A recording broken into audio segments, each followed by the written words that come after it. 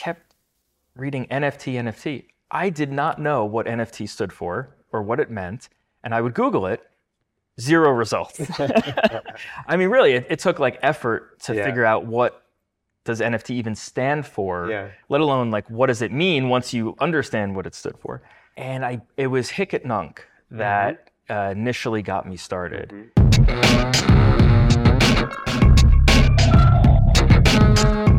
That was Cory Haber. I'm Eli Scheinman, and welcome to Proof's Artist Profile Series.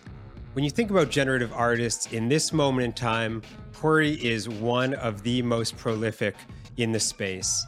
I had an opportunity to sit down with him in person in New York City, and we had an amazing discussion about what it means to be both a technologist and an artist. And as you'll find out, and as I found fascinating, also a gardener, immersed deeply in his natural environment as well. And that comes through in his work and in this conversation. Cory is really an interesting and dynamic human, and getting to hear about his process, his evolving Pixels collection Singularity, and really go deep on his background was a joy, and I think you'll enjoy this interview as well. Please enjoy. My name's Cory Haber. I'm a generative artist based in New York. And I generally work out of my home, where I do a lot of plotter work and all of the programming. Outstanding. So let's go all the way back for a moment, or quite far back. Where did your fascination with computers and engineering really start? So my sort of fascination with programming really began in college. I was somewhat into electronics, and I was very fond of breaking open cell phones at the time and soldering lights into them and doing like fun kind of things like that. I decided to take an intro to Java programming course in college and absolutely hated it. It didn't click at the time, didn't really understand what was going on.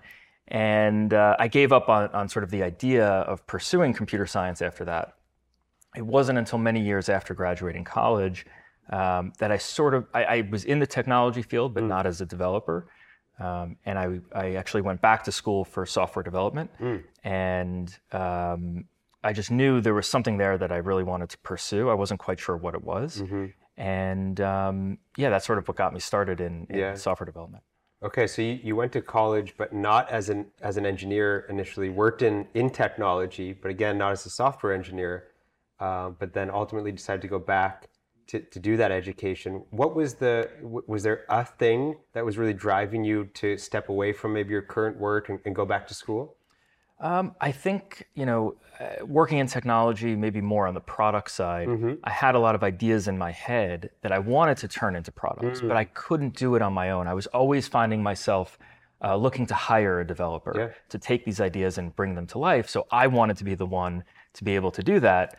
So that was sort of my impetus for going back to school. And I knew it was something that I could do, and I knew it was something sort of like deep inside me that I had always wanted to do, but I was so scared of computer science when I was, back in college. So I had an opportunity, sort of a window had opened up for me where I could sort of step away from work, go back to school, and pursue this. Yeah, fascinating. Having worked in product for a number of years, it's funny how I've experienced the same, which is you have these ideas, these things you'd love to get done, but in most cases you're sort of beholden to a roadmap and priority, and unless you have those skills yourselves, you can't just sort of go off and build them and explore them independently. You're perpetually reliant on your colleagues, which is great, but also means you have a little bit less agency in the process. Yeah, and I think added to that is the fact that starting from college, I'd started maybe 7 companies with my brother over time, several different businesses. So that's also where we had these ideas, but we always had to go to someone else. And I was more the technology focused of the duo. But I couldn't build the things that we were trying to build, so it was frustrating. Yeah, that makes sense. Yeah. Now, you mentioned that you started playing around with generative art and code as sort of a form of art, as well as plotters, very early. Talk to me how you started to explore what it means to use code to create art, way back? Where did that come from? Did you see others doing it? Sort of how did that originate? Sure. So sort of the way I got into generative art was very roundabout. I hadn't seen anyone doing it. I didn't even know it was a thing until pretty much right after I graduated from the program that I went through. I discovered Dan Schiffman on YouTube, and I said, you can make art with code? I didn't even realize that that was a thing. And I had grown up sort of with an art background. I was actually an art major in college for one semester before dropping it. So I tried all these things when I was younger. And so when I saw sort of the coding train and Dan Schiffman, and I had this sort of aha moment, like, wow, like I'm going to do that. You know, so I was going to sort of pursue this this multi-track path of finding a career in software development, but also on the side, learning and understanding more how I could make art with code. Fascinating. And you mentioned to me that in 2014, you started exploring some of this. Talk to me about those early days, getting your first plotter. You mentioned an Etsy shop. Just talk about those early days a little bit. Yeah, so it was back around 2014 that I first became a software developer and also first discovered processing. And so I would say from 2014 to 2017, I remember sort of taking the train into the city every day for work and just spending that hour into the city and an hour home as my time to either watch downloaded videos of the coding train or continue to work on my own projects. And by 2017, I must have discovered, or 2016, I had discovered plotters. So for me, that was a big moment because I grew up painting on canvas. I grew up, sort of with that art background. And so when I realized not only could I write code that makes art, I could turn that code into something physical, a physical one of one. And so I absolutely knew I had to pursue that, and with absolutely no expectation of having a career, of selling anything. It was just a personal hobby at the time. And so I finally, after a year of ruminating, I finally took the plunge and bought my first AxiDraw and just sort of started experimenting. And very, very quickly, I realized I wanted to figure out how to put paint on canvas using a plotter for no reason other than that's what I grew up doing, painting on canvas. So I wanted to figure out, how to use a plotter for that purpose. And that took me down a whole road of, by what means and methods would you be able to carry paint in the plotter and deposit it in some way? So I started 3D modeling my own devices. I think I tried hollowed out pen tubes and all kinds of contraptions before realizing I needed to sort of design my own mechanism. So started 3D modeling on the computer, but I would send these 3D models out to companies like Shapeways and wait a few weeks. It would come back. I realized, I had the measurements wrong, and then I have to do the whole thing over again. And so that round trip was just too long. It was very slow to iterate and improve upon the process. So took the plunge, bought a 3D printer. So now I have a plotter, a 3D printer, and so just started 3D printing my own paintbrushes and iterating until I could control the flow of the paint better. And I just started making paintings on canvas. And this is about 2017, 2018. Yeah, it's so fascinating. I love the way that you've architected your own plotters and trying to solve those hard problems. Printing your own pieces is so interesting. Printing the parts of the plotter, so interesting. Moving ahead a little bit, from 2017 or so, how did NFTs sort of come into the mix for you? So I don't remember exactly when I learned about NFTs. What I do remember is I was an avid reader of ArtGnome, artgnome.com, and I kept reading NFT. I did not know what NFT stood for or what it meant, and I would Google it. 0 results. Really, it took like effort to figure out what does NFT even stand for, let alone like what does it mean once you understand what it stood for. And it was Hic Nunc that initially got me started. And I remember going on there and just seeing a stream of mints happening. And I was trying to figure out what was going on. I set up a Kukai wallet, and that was sort of the earliest experience I had. And I posted a few pieces, and nothing happened. And like, how do you promote this? And it was all very like abstract, and I couldn't quite figure it out. And that's just what got me started. And I was just spending a lot of time researching and trying to understand these platforms that I had never heard of before.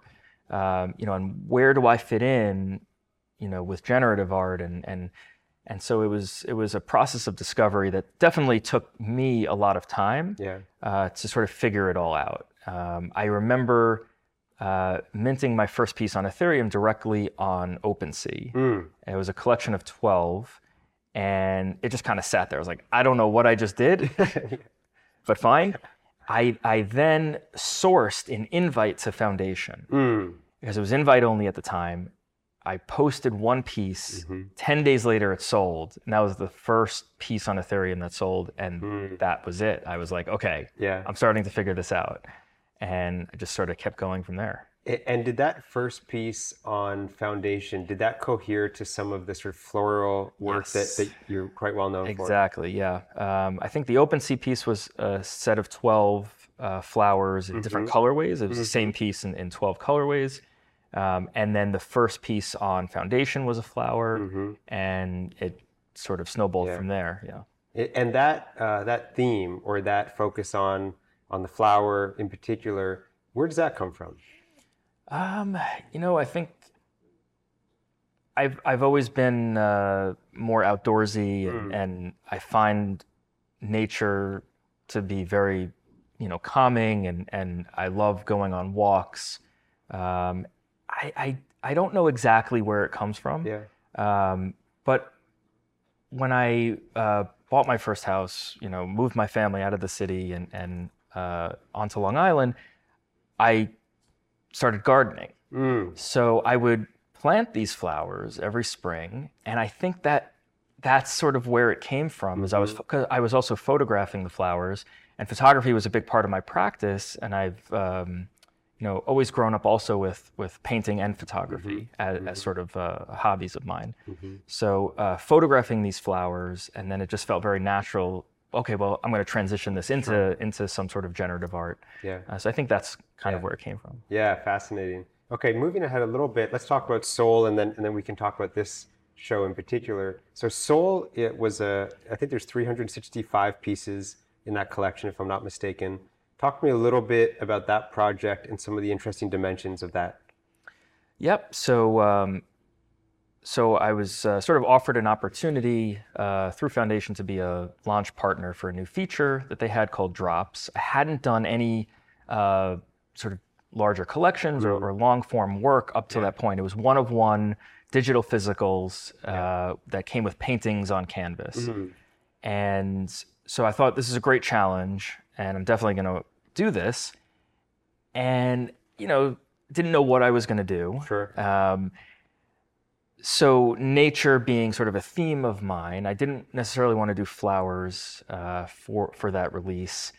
And I remember seeing something with Andy Warhol, and he had done over 600 one-of-one screen prints of a sunset photograph and for a hotel. And I was like, that's really fascinating. And I think there's so many examples that we now see of artists who, sort of before the computer age, doing things that generative artists would do today. So I was like, that's really fascinating, and I love the concept. I'm going to try to do a play on that and do a sunrise series. Along the way, I just felt something was lacking, something was missing, and we have this opportunity with generative art to sort of explore different dimensions with metadata and APIs, and I just had this. It must have just come to me. I could probably figure out where the sun will be tomorrow. Outside my window, using an API. Okay. Oh yeah, I can. Well, can I figure out where the sun will be, in 3 weeks in London? And it sort of snowballed from there. So I had to string together a whole bunch of APIs to gather all the data that I needed, and then it sort of made sense. Well, let's do one for every day of the year. But you don't want to do the same location, Sure. so let's just spread it around the world. Yeah. And that's where it came from. And then I really debated, writing out the metadata on the piece itself, which I hadn't seen a lot of, sort of text on the digital work. It's always in the metadata that you would, query and filter by and things like that. But I think, again, sort of my experience with making physical art and prints and paintings, it felt very natural to want to write something underneath the piece. So a few people had said to me, "Oh, I think I like it without the writing better." I was like, "Yeah." I went back and forth, to be honest. But ultimately, it's what I wanted, and I think as an artist, you have to make art for yourself, not for other people. And I felt like it was something I would have enjoyed, so I ended up doing it, and I think it worked out. Yeah, I love that series. Okay, let's sort of we'll bring it to the present more or less. Talk to me a little bit, just sort of broadly, what was exciting about participating in this show? So it was very exciting to have Proof and Emily reach out to me. I think I haven't done a lot of work with platforms yet, sort of in partnership with maybe Foundation, but in terms of like a group show, I hadn't really done anything. It was mostly me on my own sort of releasing work. So the opportunity to be part of a group of generative artists that I admire was an opportunity that I could not pass up. So it's beyond exciting for me to work with so many people, in the space that I admire and, hope to learn from and grow from, and it's just very exciting. And then the work that you're contributing to the show, can you talk about that a little bit? Yeah, so the work that I'm contributing, I don't know how it came about exactly. I did had a conversation with Emily, and maybe she mentioned flowers, and that was maybe all I really needed to hear. And I knew I'm constantly evolving the process by which I create some of these flowers. I've done a few series here and there, and some small, some bigger, but for this, I wanted to sort of combine what I learned for Soul with doing a flower series. And I think that's where the genesis of this idea came from. And this concept of growth, this concept which I think flowers work perfectly. And as you'll see, the flowers are not just flowers. They have these central points where sort of all life emerges from. And I think there's a metaphor there for growth and potential. And, I think even reflective of sort of myself and where I came from and where I'm trying to go. So that's sort of where this body of work came from.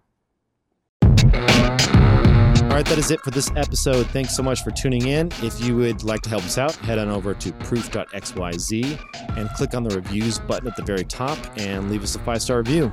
Thanks so much. Take care.